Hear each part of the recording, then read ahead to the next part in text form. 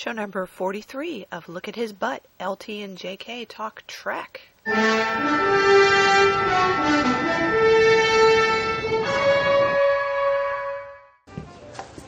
Tall latte for Captain Kirk. Non-fat? Yeah, white boy's non-fat. Kirk here. Go. Uh-huh. No damn signal. Uh-huh. What is up? Listen, gotta go. Yeah, hold that Why thought. can't I get no signal? Okay. Huh? Yeah. They got Wi-Fi here, right?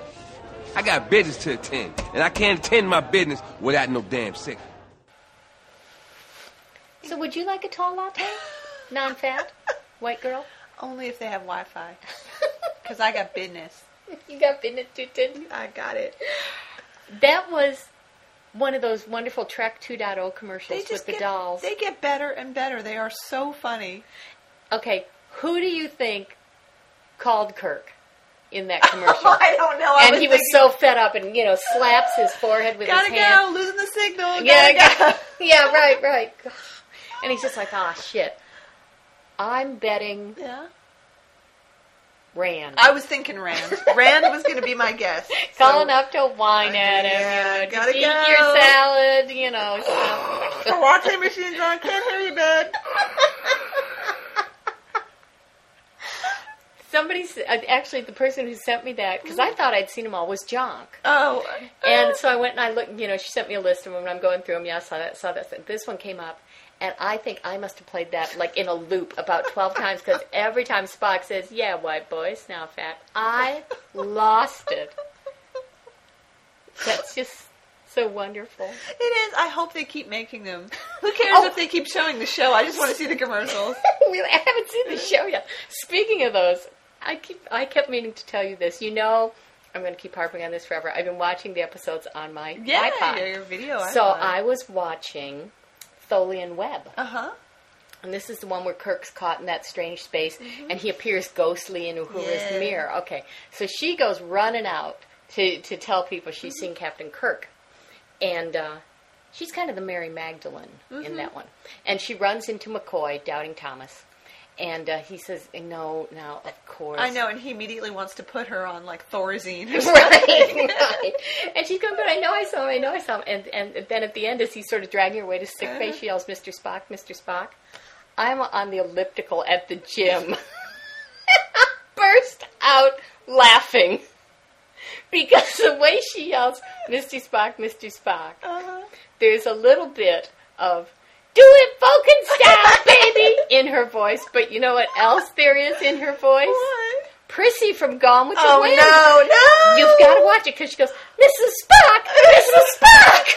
Don't let them And I'm like, Captain Butler, Miss Scott said you got to come right away. And I'm like, oh, no, poor Uhura. Oh, okay, we'll have to watch that for sure. Boy, wasn't that an episode that had a monumental amount of bitchiness between Spock and McCoy? So much of the episode is wasted with exactly that. I know. I mean, why didn't they just have a bitch fight and get it over with lots of slapping and hair pulling? It would have been a lot easier than to listen to those two snipe at each other like that. I think it was Star Trek V or Star Trek VI when one of the later movies came out. Some critic wrote a review that said McCoy and Spock are fighting for Kirk's attention like a pair of aging queens. And I posted that comment to the news group. And then I think it was Laura Jacques Valentine wrote a really funny story called A Pair of Aging Queens. That's right. I remember. It's true. It is true.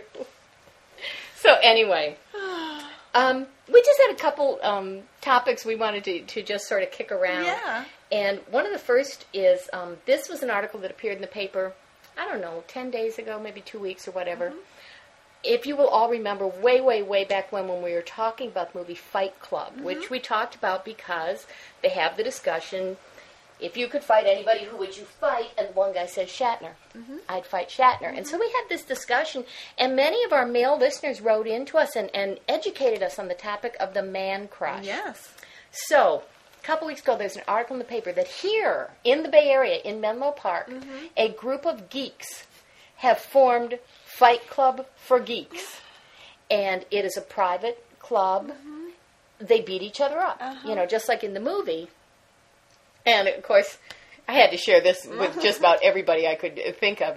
There's now a Fight Club for Geeks right here in the Bay Area, and trying to imagine what that was like. Lo and behold, we don't know anybody who's in it, at least not that we know. But it came up as a topic for discussion on the Trek BBS. And a couple of the comments were very, very funny, and I wanted to share them with you. So I just want to scroll down. So, they're talking about why would people do this, blah, blah, blah, blah. And first of all, it says, reminds me of the lightsaber fight we had in the lobby of where I worked. And I thought, your lightsaber couldn't be mine. Not against your lightsaber. The very next comment, I love it because it's kind of deadpan, just says, I would fight William Shatner, which is the quote from the movie, and I think a lot of people didn't pick it up. And you would lose. It says, depends on which William Shatner, the fat one or the skinny one. And then down here, it gets funnier. I'd have to make sure he doesn't rip his shirt, because that's when he becomes invincible. That's true. Oh, no, he's going for the neckline. That's true. It's absolutely true. So when I found out about this, you and I were IMing, and I asked you, how many of these guys do you think have a man crush on Shatner? Oh, I said all of them. All of them, yes. And I was looking for this, and this is part of what I was looking for. Remember we wrote that little prayer? Yeah. And I can't find it. Oh, no. Because we were saying, they pray to him before each fight, and it was something like, oh, mighty Shatner, defeater of the Gorn, and something, and grant us thy invincibility and lay a little charm and hotness on us while you're at it. They do. They have a little picture of him, and they light candles in front of it before they beat the snot out of each other. And, with nerds, it would be It'd be snot. It's true. So, you know what? They have a little ceremony where they light the candles in front of the picture of Shatner, and they say their little prayer. Then they take off their glasses and put them on the table. And because the glasses all look exactly the same, they have little labels on them so that they all know. And most of them wear them with the labels hanging off them as they leave. That's right. And also, if anybody gets hurt, they have no Band-Aids because they've used them all to tape their glasses back together. And then, they hike up their pants even higher, up to their armpits. And then they beat the snot out of each other. But I'm imagining, okay, the real nerds I know, they would fight girly. Oh, I was just thinking sort that. of swinging and... Well, like I was saying, lots of slapping and hair pulling. I'm picturing two Millhouses. Yes, exactly. From The Simpsons.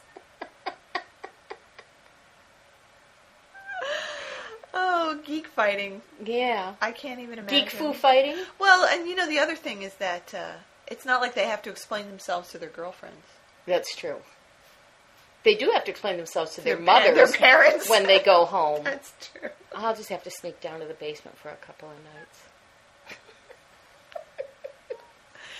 Somehow, girl geeks don't do that. Girl geeks have secret makeup parties. I think when a group of girl geeks get together for fun, they do things like we do where they go online and they read bad porn to each other and make fun of it. Because that's really fun. And mostly they're laughing at guy geeks. Oh my God, there's a guy geek fight club. And then they're having this exact same conversation. And sometimes they probably even do it on a podcast. We can't be the only ones. That's true.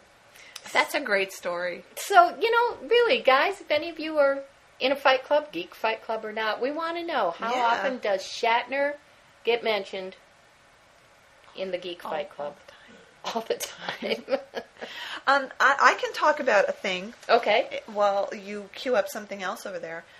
This was a website sent in to us by Kin, and it was on the topic of sex toys and religion, because we had talked about that Christian website before. Right. Those are the sex toys endorsed by God. Right. This is a sex toy site not endorsed by God, and it's called Divine Interventions, and it's divine-interventions.com. And, I've just noticed that their phone number is in our area code, so that means it must be located around here somewhere. Hey, they could be next door. They probably could be. And what they do is that they sell silicone dildos in religious shapes. So they have a dildo that looks like of the Virgin Mary. They have a baby Jesus. They actually have a baby Jesus butt plug. They have one that's called the Jackhammer Jesus. They have one that's called Moses. They have the Devil. They have Buddha's Delight. They do have one shaped like the Grim Reaper, and they also have a Judas. Wow. Yeah. Now, what are the chances that this is run by someone we know? Pretty high. I would say pretty high. Is this like your secret career you haven't told me about? No. So here, just as an example, this is the Jackhammer Jesus. And it's the picture is... It's hilarious. So it's a pretty big-looking dildo, and the base of it is the top of the cross that Jesus is actually on. So you have crucified Jesus, and then the shaft and the head down at the bottom. And there's a little wrap that goes along with it that says, Jesus was a carpenter, now he's the power tool.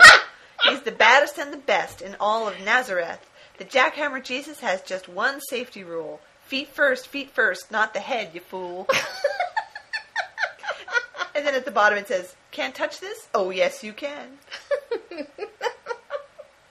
I like that. So it has a lot of things that are probably pretty offensive if you're a religious person at all. If you're not a religious person, you'll probably find it as hilarious as we did. They just have a lot of really amazing things. And imagine, baby Jesus butt plug. They have a whole page of haiku. Oh, let's look at the haiku. Sex toy haiku. Lead us not into temptation, but deliver us to orgasm. That's pretty good. Let's see.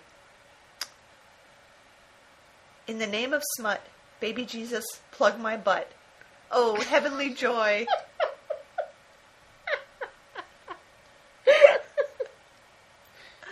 These are pretty funny. I just found Jesus. Sinning never felt so divine. He converts my ass. Oh my goodness. These are pretty good. These are pretty good. That's a good one. The pastor asked me, is Jesus or Satan in you? I smile. Both. Wait. Scroll back up a little. Jackhammer Jesus, pounding me hard all night long. He is coming soon. How about this one? God so loved the world that he gave his only son to put up your ass. This is pretty blasphemous. Pretty darn blasphemous. I love it. It's really funny. It's really, really, really, really funny. Oh, dear. So I will put up the link to this. Kim, thank very, you. very, very funny. This is great. I wish I knew where these guys were.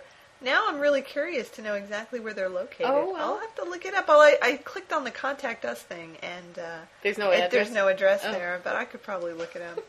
So yeah, divine-interventions.com. You will laugh. You will laugh and laugh and laugh. Okay. Another thing I found entertaining and educational on Trek BBS, they were having a discussion about the Star Trek skit that was done on Saturday Night Live, and we're talking about years and years ago, the original cast. Mm-hmm. John Belushi played Kirk. It was a week that Elliot Gould hosted. For those of you who haven't seen it, I think we're going to have to search around and see if we can find this on the web, because it is such a funny sketch, and people are talking about how wonderful it was, and later they started talking about the other Saturday Night Live sketches that have been on. But here's something, I didn't realize this, and this person who is in Parsippany, New Jersey. Hey, New Jersey. And his screen name is Johnny Quest, writes, I'm currently reading Mr. Mike, a biography of Michael O'Donoghue, who wrote for Saturday Night Live and the National Lampoon. He was the writer of The Last Voyage of the Starship Enterprise, and the book details some of the writing of the sketch. So here's a quote from the book. O'Donoghue conceived Last Voyage in early April 1976 and finished the script in mid-May. While putting the piece together, he sometimes sought chemical assistance. Quote, I would smoke dope and read the Star Trek books and get little lines and look at the episodes and even string it together to some extent, he said. And it was, in many ways, his most ambitious effort of the season.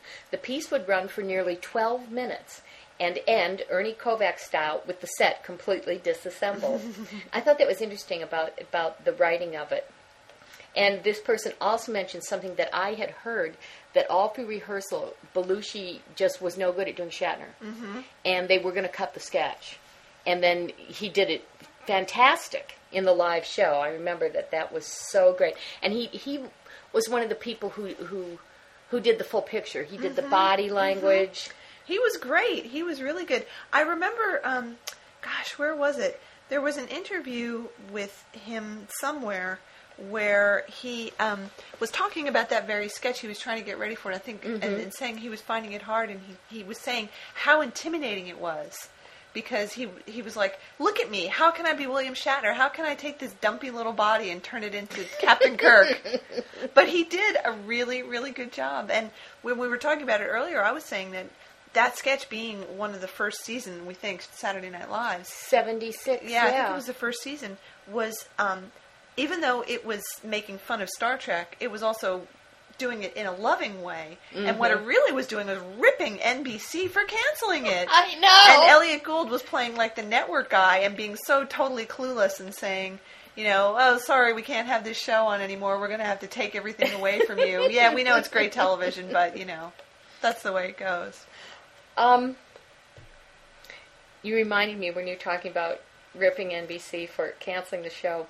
I remember an episode of Taxi, and Martin Short was in it. This was before anybody knew him. Uh-huh. And he was playing the head of programming. Oh, wow. And remember Reverend Jim in Taxi? Uh-huh. Okay. Who was always stoned. Mm-hmm. And he discovered that Jim had the ability to know what shows would be successful. That. That's right. I remember. And so Jim was telling him how to program, what to put up against what, and it was going great. And then Jim decided he didn't want to work for the man or whatever. So he came, Martin Short came to the Taxi place to beg him to do it. And Jim wasn't going to do it. And he wasn't going to do it. And he finally goes, Jim, you could have saved Star Trek. And that's what does it.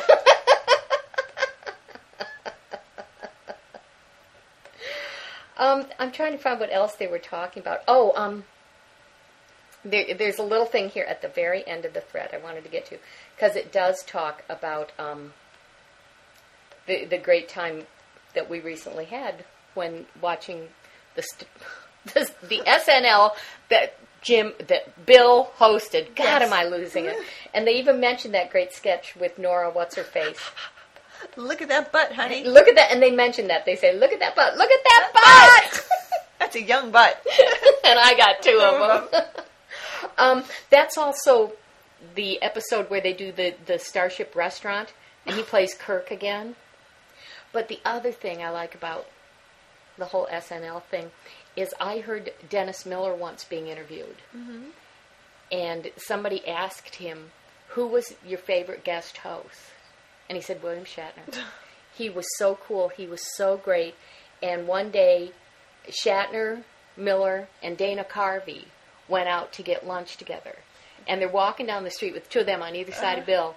And he says, and we are both just going, I'm with William Shatner. I'm with the man. It's William Shatner. It's William fucking Shatner. Just man crush all over the place. Oh, man. But I love that he's so big that other people, even if they're stars, they turn into fans. Of course. I mean, isn't pretty much everybody a fan of his? Well, yeah. Because he is who he is. And it's so great now that it's cool to be a Shatner fan again. We're seeing a lot more of them. People are coming out of the closet as Shatner fans and admitting their crushes on him, whether they're girl crushes or man crushes. That's right. So order your Look at His Butt t-shirts to show your coolness. That's right. And watch Boston Legal, Tuesdays at 10. ABC. Oh, we're so good. We have studied with the master. Yeah, we've learned. We have. So, shall we break and adjourn to the media viewing room? Okay, let's watch some media. And then we'll come back with some reviewing things, and we might have a little more newsy stuff to sort of round things up. So let's have some... Because we got business to tend to. We got business, so let's have some music before we get to the business.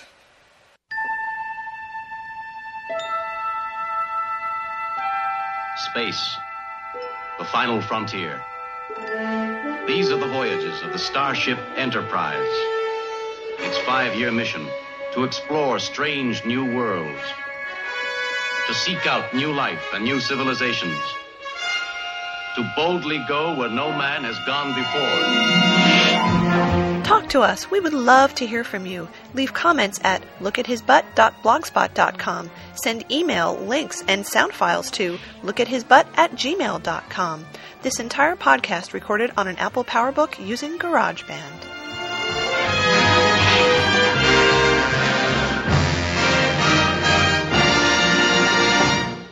This is TSFPN.com, the Sci-Fi Podcast Network. You've found the best podcasts in the universe.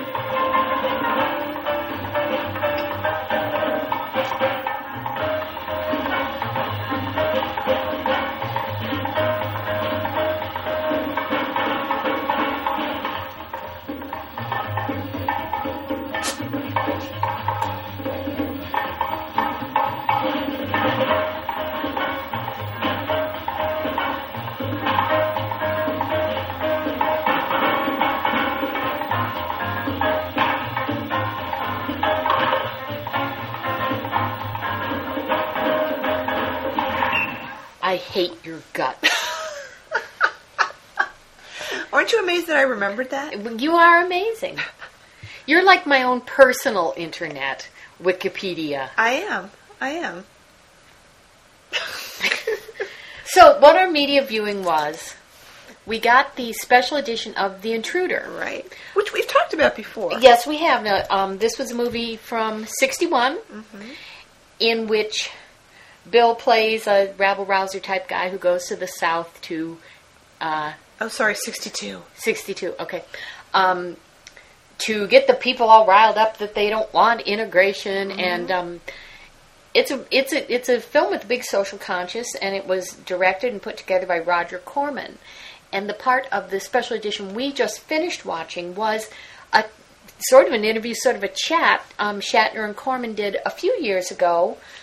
I think about 5 years ago, looked like to me, talking about this. And one of the things they were talking about was that it was not a financial success, although it won many awards.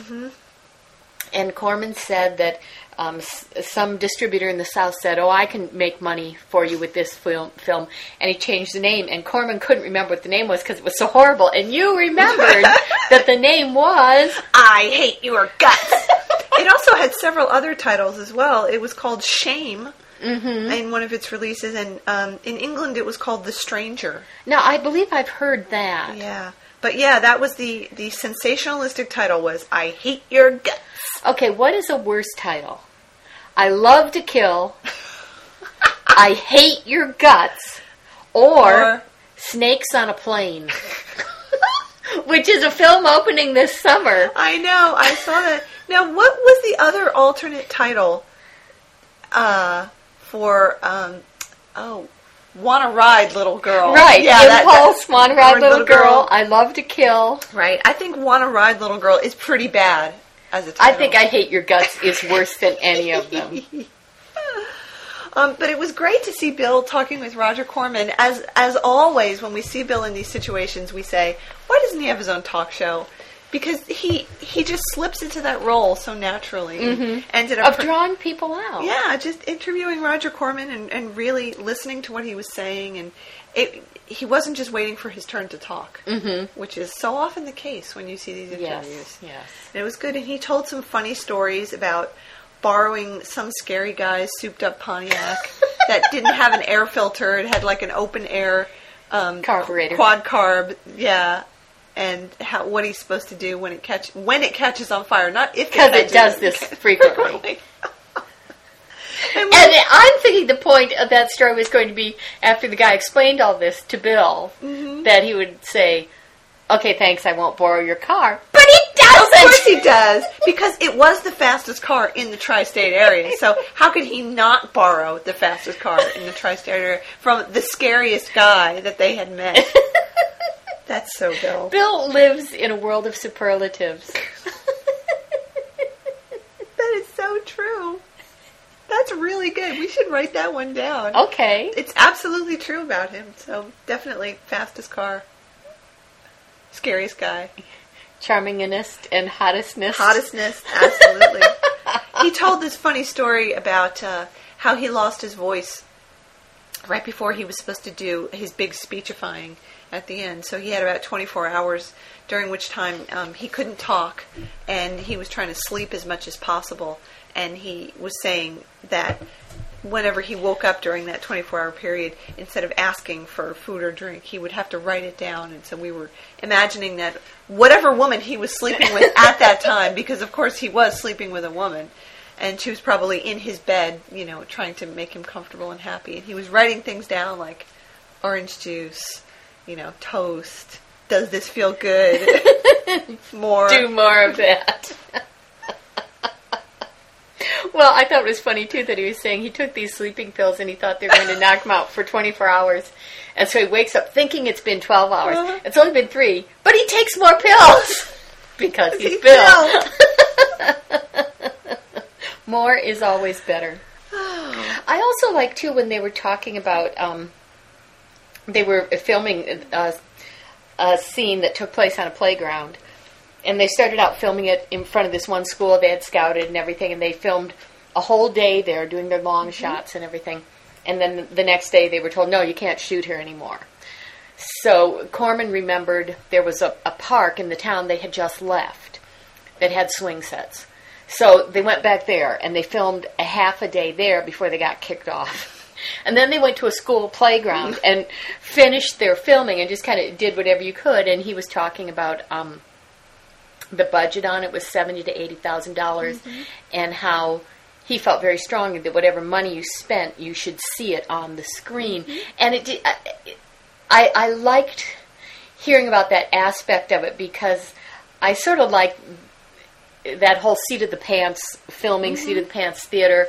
As I said, a lot of times when I see some of these things, it reminds me of my days in summer stock, where you may do whatever you could do, and every penny went into the show. It didn't go into making the seats more comfortable or the craft services, as Corman says. Yes. So that was really interesting, and I can easily imagine that. Yeah, it's interesting that Bill would make a movie with Roger Corman. Of course, a lot of people got their start doing Corman films because it was a place where you would learn a lot. And I think this film came in a period where Bill was trying to make that transition from being a stage actor to being a film actor and a television actor, and it was probably a way that he could get in without having to audition, for one thing, because it seemed like Corman really wanted him for this. So he didn't have to go up against other actors, and it wasn't a film that required him to have a reputation as a film star. But I also think in his early career, Bill made a lot of interesting choices, and not all of them necessarily turned out to be great choices. But like this, you know, he was saying he was attracted by this strong script and this subject matter. And you think about, in our last show, we were talking about Explosive Generation, and again, that was a film with a social conscience to it, and he did a number of films like that. And I think, you know, like he did the Esperanto thing, and I'm not saying that had a social conscience, but I'm sure the whole idea of it intrigued him. This is a different way of doing this, and I think all you have to do is wave that different flag in front of Bill, you know, fastest car, anything, catches on fire, you know, you have to bring your own lunch, but it's got a strong script, and he'll come running. I think so. Always wanting to do something different. Yeah, he's not one to choose the safe path. No, never. And I think that was part of the sort of, I think, really, he had kind of a love-hate relationship with Star Trek right from the beginning. Not even once it turned into this thing that sort of trapped him in that role, but he was having to chase financial success because of, family obligations and everything else, when he really wanted to chase artistic satisfaction. Yeah. And so he had to go after doing a TV series, even if he really would have rather been doing movies in Esperanto or whatever it was. Imagine what his career would have been like if he didn't have a family to support. If he had just had the freedom to do whatever he wanted to do without having to worry about making sure his kids had a home and had money. And then after that, even when he had his alimony and child support payments, I think he would have had a very different career if he had just been a single guy on his own without that family. Right. And I think that post-Star Trek period was unfortunate for him in that way for a couple of reasons. He had to chase the dollar, but also he was now typecast as this icon, and so he couldn't even chase the dollar doing things that might have been more satisfying to him. He was doing Impulse and Promise Margarine commercials and all these other things, and some of the really bad movies and TV things he did during that period.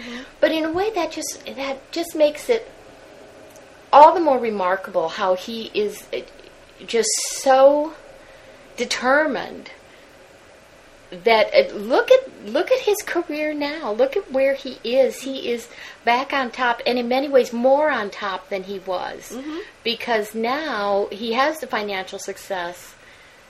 He, of course, is adored by his fans, but that's always been true. But he also really has the respect of his peers now, because he has been to the high and the low. Yeah. And I think it's great that people are rediscovering these movies that he was in. They were talking, Corman was talking about how Intruder had been revived a couple years ago at a festival that was about social issues that were dealt with in films, and it got rave reviews, and people were saying, this is an amazing movie. And I just think it's wonderful that people can finally see some of these films, It was so hard for us to get Explosive Generation. That would be a great film to be re-released because it's interesting. It's got him in a great performance, It's not just one of those weird, campy 60s films. It actually has some meaning to it. Well, and that's one of the other really nice things about DVD. I think it's the saving of a lot of minor classics and minor films and films that were in danger of being lost. I mean, for the longest time, they thought the Esperanto movie, and I'm blanking on the name of it now, was completely lost. And then somebody found a copy of it, and that was about 5 years ago or so that it became available on videotape, and nobody had seen it for years. It's great. Well, I'm looking forward to seeing more of his early stuff becoming available in a decent format, because we've seen some of his early television stuff, and it's pretty interesting. And now some of those TV series that he was in early on are starting to be available in decent quality, too. Right. Yeah. And then one day they'll have the whole Barbary Coast out on DVD. Oh, whoopee! Can't wait for that. Well, I would really like to see. I think it's called For the People. Yeah. Which is the legal show. Right. When he was the district attorney, right? And it ran for only a year, and it was canceled. And from there, he went on to Star Trek. Yeah.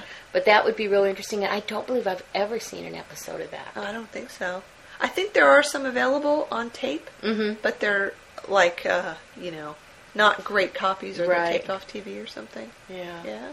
I thought it was interesting, too, in this when they were talking about, and I've heard a little bit about this before, but in filming this, they were filming in the South. And they kind of had to skirt around the issue of what is this movie actually about. And I thought it was funny that when Corman was saying when they were doing the big crowd scene, when Bill wasn't talking, where he was in the long shot, so he didn't have to do the voice, and they had other people reading his part. They weren't even really reading his part. They were reading totally innocuous things, and the people were cheering. And by the time it got to be the close-ups, to actually do Bill and him actually saying the words, most everybody had gone home. There were like 10 people, and they were talking about how there were very few professional actors in this, and mostly they used local townspeople. They had great faces, and there was a realism to it. So, people like that, when they get tired, they go home. Yeah. They're not bound by some contract to hang around. As Bill was saying, they quickly found out the truth that making a movie, like watching a horse show, which I thought was pretty apt, is very, very boring unless you are intimately associated with it. That's right. And he's right about that. Mm-hmm. Yeah, pretty much.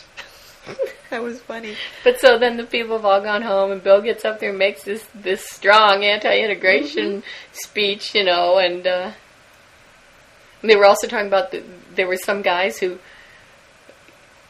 locals, who I guess Bill hung out with or were hanging out with him or following him around and just thought he was the greatest because of this great character he's playing. When they found out that was a bad guy, they were so disappointed. They weren't happy. Oh, that's very funny.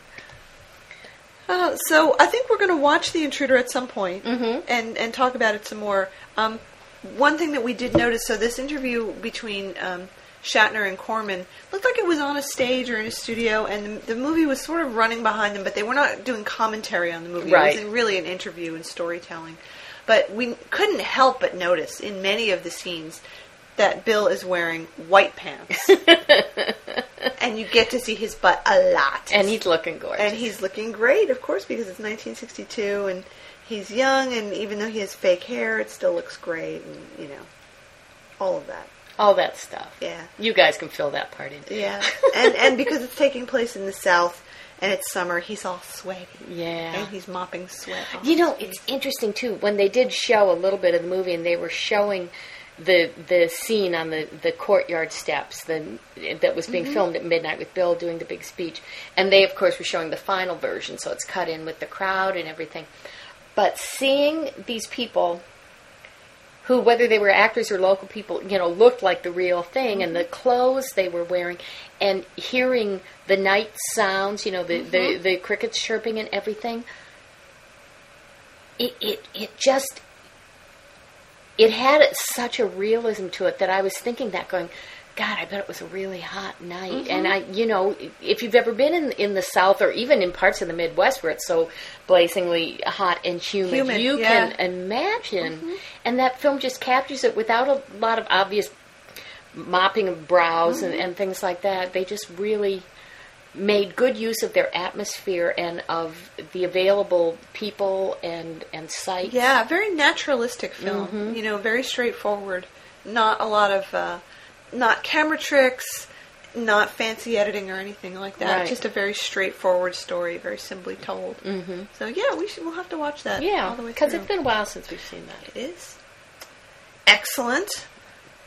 What is next on the list? Should we talk about some of this YouTube stuff? Yes, we've been finding some fun things on YouTube, Yeah. and people have been sending us stuff, which is great. We've got you guys doing our research now, so that's all good. Very much so. Now, I have to say, when you go to YouTube and you search for things, if you search for just the word Shatner, you get 9 pages of stuff.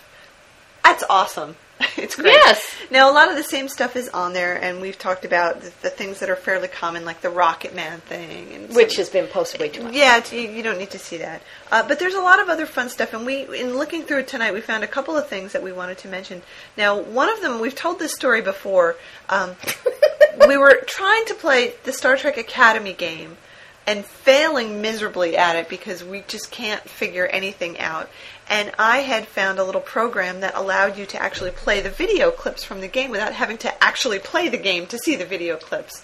It was just a little hack so you could see it. And Shatner was at the very beginning of it, and we had heard that he was also at the very end of it, but we couldn't find the clip for the end, so we never got to see it. Well, somebody posted it to YouTube, finally, and we just watched it, and it's really short, and it's really weird. And I think we had mentioned at the time that the clip of him at the beginning, he looks really uncomfortable, like he's got indigestion or something. Just not looking very happy to be there at all. And I get the feeling, of course, they filmed the beginning and the end thing about 2 minutes apart. They just made them walk to a different place. He looks kind of odd. He looks kind of odd, and what I was noticing, too, in watching that little end segment, George Takei is also in it as Sulu. And Sulu has at least as many lines as Shatner. Maybe that was a condition of him doing it. But many of them are lines that should have been said by Kirk. Yeah, pretty much. And it's really weird to see the two of them amidst all these other, community theater actors who are really, that mean admiral. And the mean admiral. I mean, they are. I could have done without ever seeing him again. They were really happy to be remembering their lines completely. And, it was very strange. So I'm really glad that we have seen that now, because now we never have to play the game again. What? It's like in Galaxy Quest.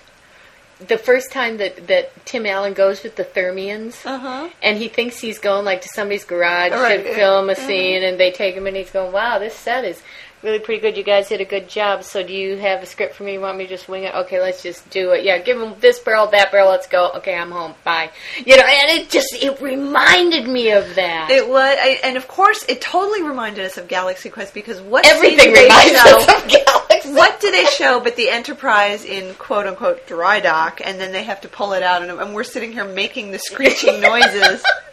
And, that scene, it's very funny. I was having brunch with a friend of mine who, is not as a Trekkie like we are, but, everybody's aware of Star Trek. And for some reason, we got to talking about Galaxy Quest, and that's the scene he brought up, is the one where they're pulling out a space dock and scraping the edges. The sparks are coming off of it. Oh, my God, that's so funny.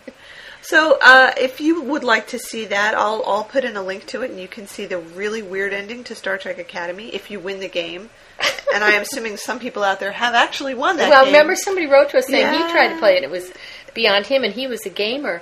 I want to talk, though, also about, in the notes, the person put with this video he posted. Yeah. He said, look at Shatner's eyes.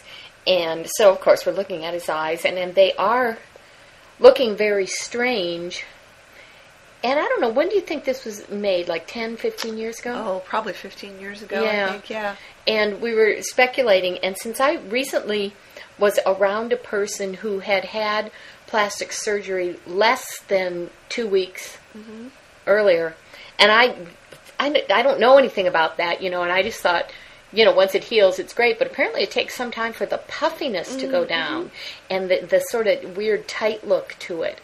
And that's what I was thinking, is Bill looked like he was pretty fresh out of plastic surgery. Yeah, it could well be. Could be. And they just made him do this. Like, he couldn't put it off any longer. Yeah. And they were like, you have to come. Your contract says you need to do this. I wouldn't be surprised. So that's my theory. I agree. I think it's a good theory. Speaking of YouTube, I also wanted to say that I just checked the stats on our little video. Yes. 500 times it's been watched. Yay! That's pretty awesome. I like that. And it's all those Scofflaws fans. Because they want to hear about William Shatner! Dun, dun, dun, dun, dun, dun, dun. Now, there's another video on YouTube that somebody recommended to us, and it's called Sci-Fi Battles, Kirk versus Picard.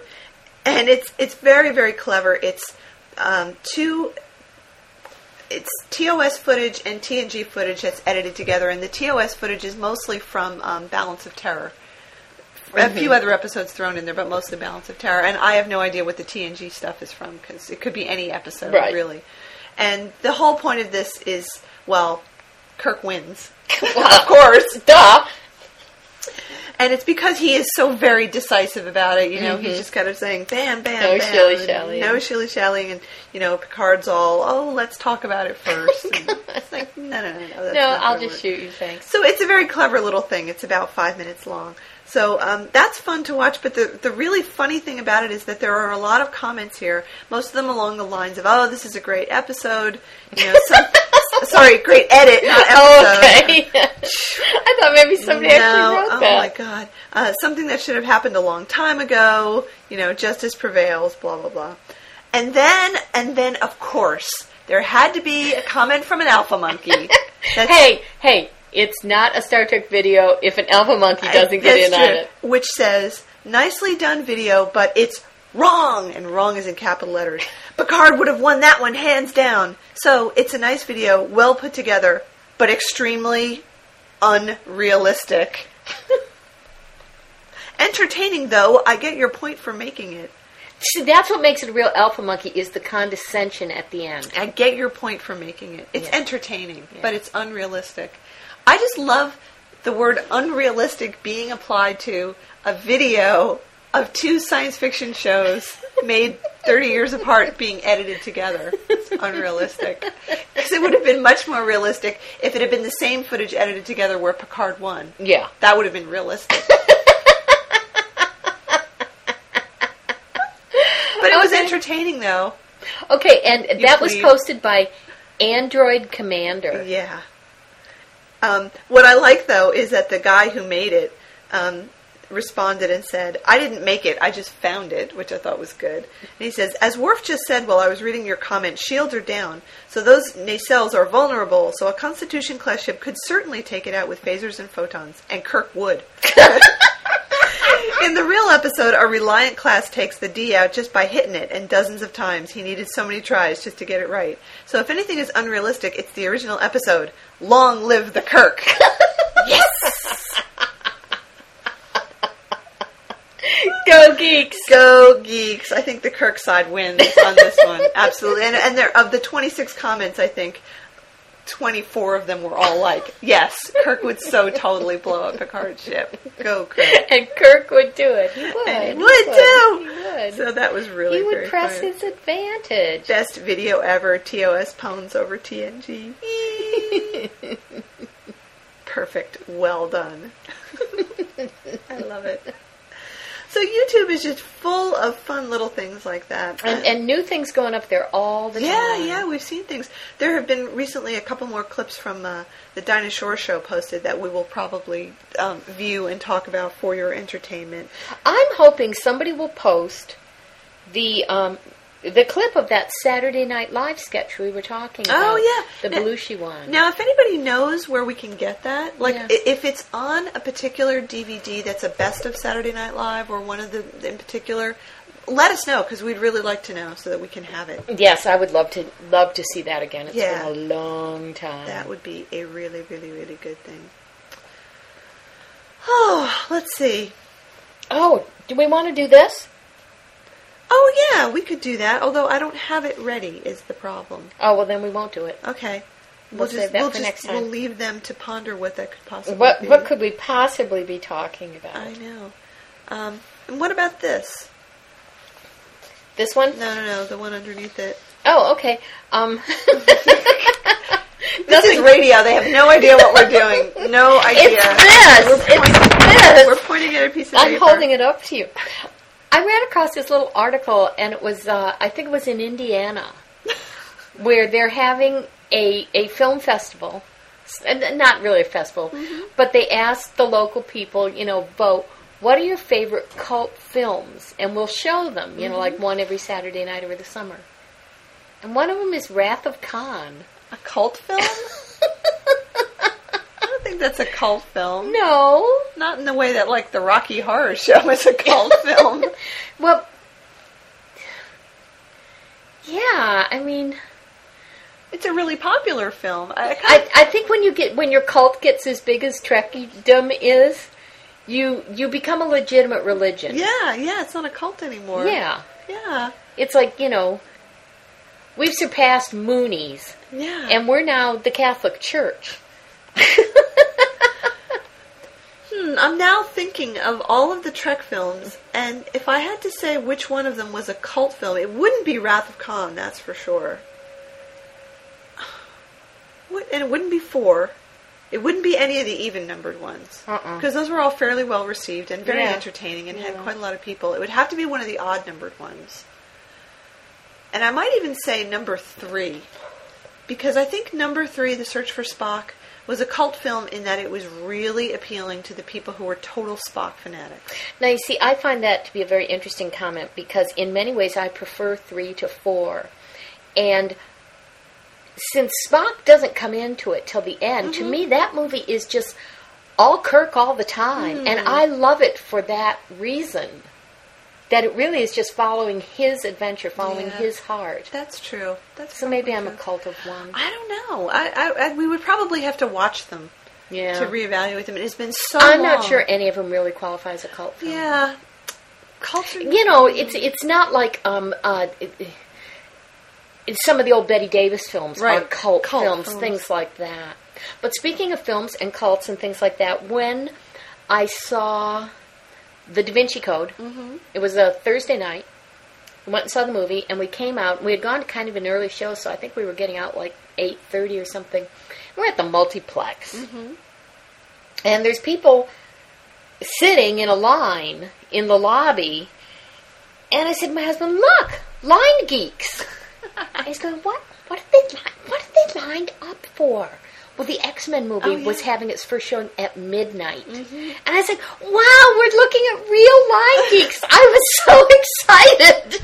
Can I tell you that I was a line geek for the X-Men movie? Were you? Well, yes. we were line geeks together for the Lord of the Rings movie. Yes, that's right, we were. Yeah, when my friend Logan and I went to see X-Men, we went on opening weekend. We did not go for the midnight show, but we got there early. Then you're not a real line geek. No, but we did sit there online with the other people, and we were like the first ones to be led into the theater, and we got to select our seats, and we got absolutely primo seats, and it was totally worth it. There was an online comic strip that ran for quite some time in between, or during the time after the first Lord of the Rings movie had come out, while they were waiting for the second one.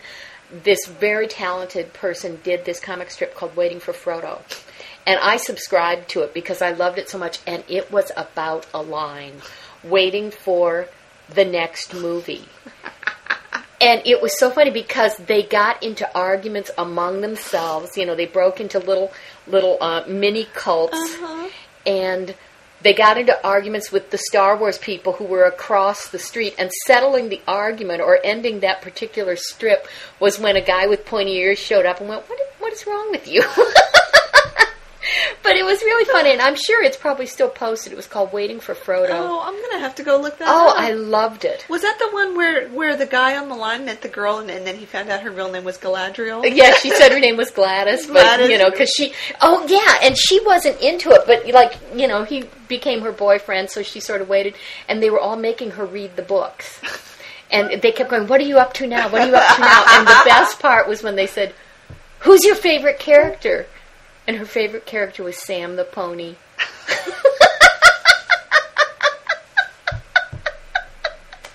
I just loved that. That's great. And they, of course, the real Lord of the Rings geeks in this comic strip were just appalled. It was very good. Oh, that's great. So that's a cult. Yeah, I think so. I'm trying to think of other movies like... Actually, I was trying to think of a movie that Bill was in that's a cult movie. And probably, I don't know. You're right, not the Star Trek movies. Mm-mm. See, I think Impulse has the potential because it could be like a camp cult thing. That's right. If more people had seen it, I think that's the thing. It just hasn't been seen by enough people is the problem.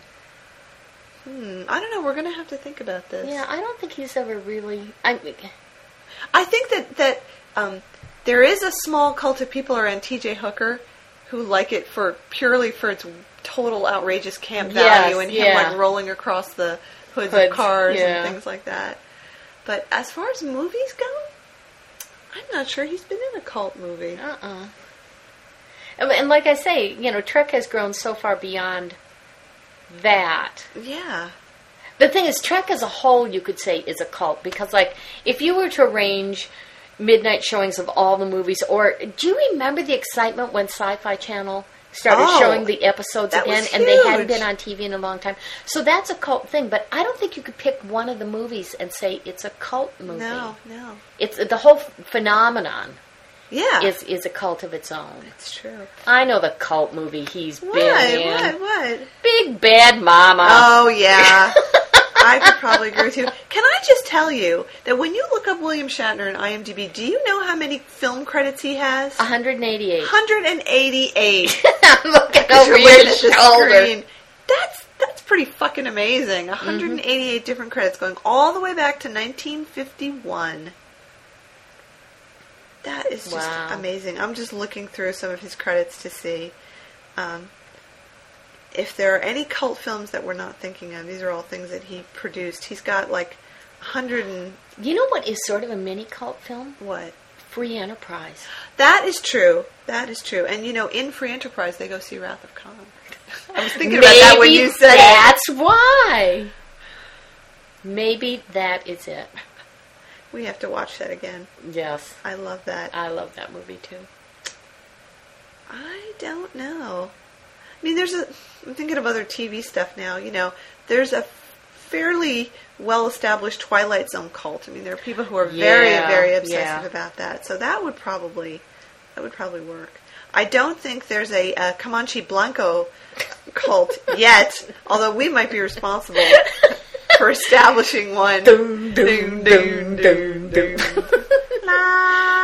Bill has this whole mini theme running through his career of movies with bongos. Or just weird percussion in general.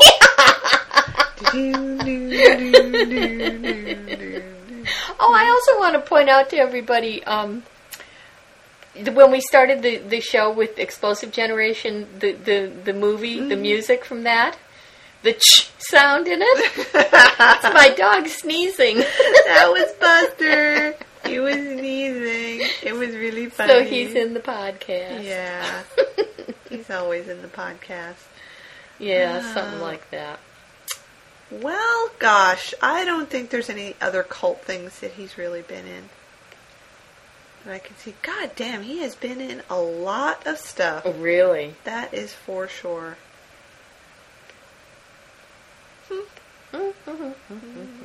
Oh, also, we were talking a couple shows back, maybe, about that the Boston Legal first season is now out on DVD. Yes, correct. And I was saying the bonus thing part, or the bonus whatever materials, is the episodes of The Practice that he and Spader were in.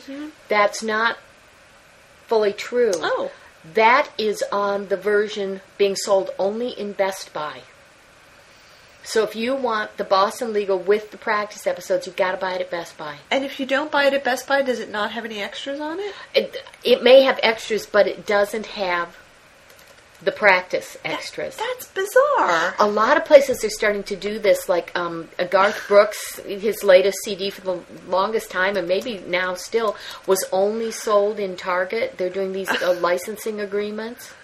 That is really weird. Yeah. All right, now I'm looking up this Boston Legal set on Amazon just to see what they say as far as the extras go. Well, that's what I have learned on the internet. All right, well, we'll look it up.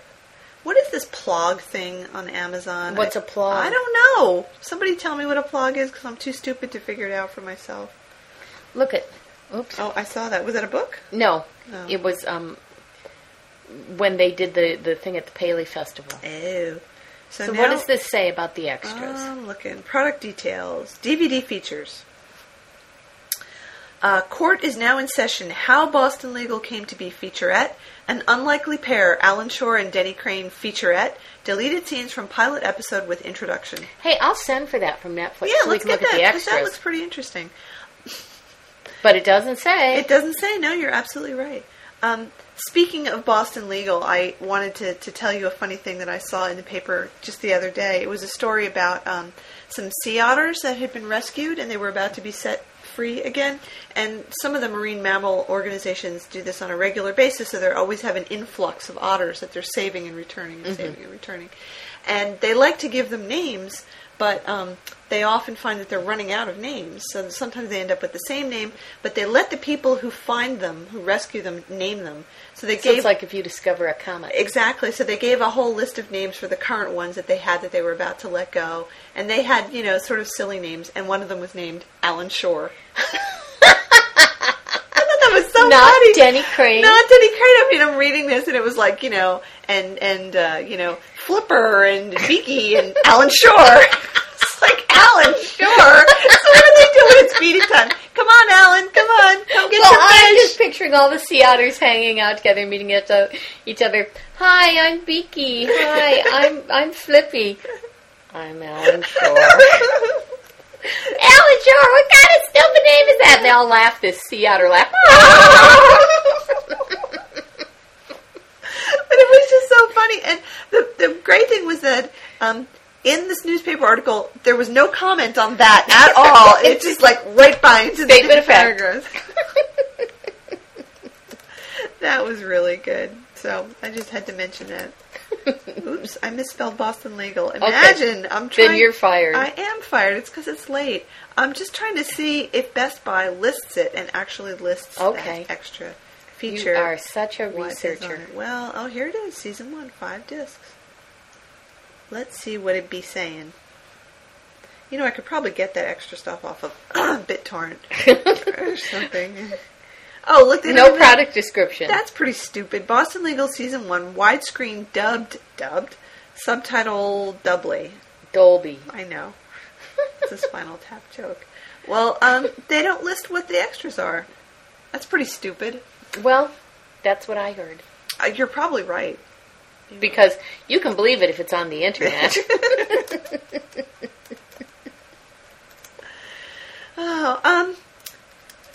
So this is our first episode of our second year, sort of, right? Yeah, and we didn't even end on a cliffhanger. I know. So my question to you is, what's in store for this second year of Look at His Butt? More Boston Legal. Yeah, I think so. Hopefully we're going to score some interviews. That would be good. We keep saying, we want to talk to so-and-so and talk to people and talk to Bill. Bill, we will be your own line geeks. We would line up outside your house or whatever. Totally. I don't know. What do you see? More of the same? New features? New ideas? I think that we're going to be obviously getting back to Boston Legal. I think we're going to have more events that we're covering. For sure. I know I found it. So okay.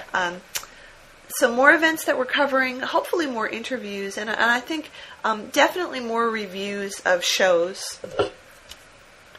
Because we had so much Boston Legal to cover, we weren't doing as many episode reviews as we wanted to. So I think we want to get back into that again. Yeah, well. And maybe covering a few more things that we've been saying we were going to do, like we'd really like to talk about some of the animated series. And also, we have coming up Sacramento Con. Yeah, we have Sacramento and Con. Probably the trip to Vegas. Las Vegas, yeah, that's going to be good. So there'll be some travel, a little bit of road trip. A little bit of road trip. Definitely more fan fiction. Mm-hmm. We'll be recommending both the good and the bad.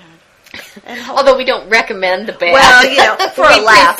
For your own amusement. And while we were chatting about that, I was Googling and I did find it. So it says, Best Buy exclusive, buy Boston Legal Season 1 and get an exclusive bonus disc containing 4 episodes of the show that inspired it, The Practice. There's an audio commentary on Death Be Not Proud, on-camera interviews with cast and writers. I'm kind of assuming that's the same feature, and it's just this one extra disc that you can get. Right. So there it is. Bonus disc, and it has a picture of Alan Shore airbrushed to make his face look really thin. Alan Shore the sea otter or Alan Shore the lawyer? I think it's the lawyer. Okay. He doesn't have any whiskers. That's how they could have airbrushed those out. They could have done it. And all the sea otters are going, ah! This description. Don't they know that Alan Shore is a flamingo? Jeez. Good ones. This is very funny, the description. Led by an Emmy Award-winning cast, James Spader, William Shatner, and Candice Bergen. That would be 2 Emmys for William Shatner. Mm-hmm. Well, yeah, but Candice Bergen won several for Murphy Brown. But not for Boston Legal. No, but I believe I read somewhere that Bill is, or was, the first person to win 2 Emmys for playing the same character in different series. Mm-hmm. Because he won for The Practice. Yeah.